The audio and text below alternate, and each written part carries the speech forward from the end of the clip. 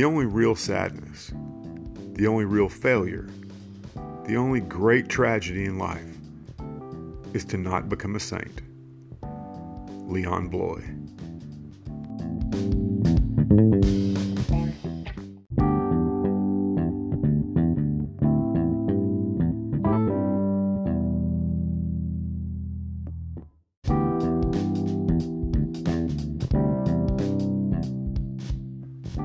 Welcome to the Everyday Saints podcast, where we learn about the saints as we strive to become saints. I'm Paul, and today's saint of the day is a woman venerated both in the Catholic and Orthodox churches. Let's meet St. Catherine of Alexandria. Like many of the earliest saints, primary historical records about her are either scarce or non-existent. However, the mere fact that veneration of her started at all and continues to this day is, for me, solid enough evidence that she lived. Born in Alexandria, Egypt in 287, which at that time was a center of culture and learning as well as a key Christian enclave, the Bishop of Alexandria being one of the 5 major patriarchs, tradition states she was of noble birth and as such was educated and an enthusiastic scholar. At 14, she experienced a vision of the Virgin Mary and the infant Jesus and was converted to Christianity. When the Emperor Maxentius began a new round of persecution of Christians, Catherine took the bold step of visiting him to denounce this action. Instead of immediately executing her, he summoned 50 pagan philosophers to debate her.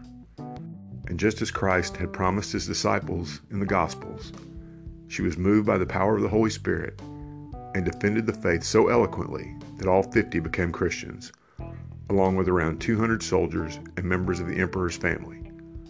All of them were martyred. The emperor sentenced her to be executed on a spiked wheel, but when Catherine touched the wheel, it shattered. After a final attempt to persuade her to renounce her faith failed, Maxentius had her beheaded. She died in 305 AD. According to tradition, angels took her body to Mount Sinai. In the 6th century, the Emperor Justinian ordered a monastery established there in her name. That monastery, St. Catherine's, remains to this day and is one of the oldest in existence. While veneration of St. Catherine began almost immediately after her death, it was during the medieval era that she became one of the most famous saints in the church. St. Joan of Arc claimed to have heard St. Catherine's voice, and she is one of the 14 Holy Helpers, a group of saints notable for answering prayer. One last note of historical interest. 7 years after ordering Catherine's execution, Maxentius was killed at the Battle of the Milvian Bridge by Constantine, who as emperor would make Christianity the official religion of the empire.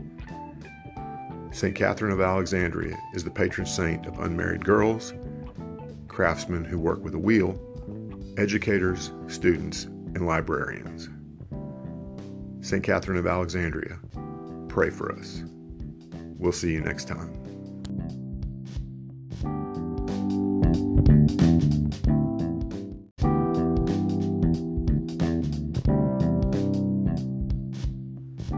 I hope you enjoyed today's episode of Everyday Saints, and that you're finding our look at the lives of the saints both informative and enlightening.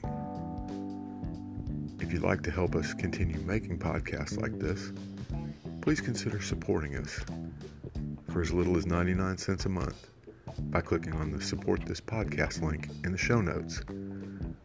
It'll go a long way towards us being able to make this podcast completely ad-free.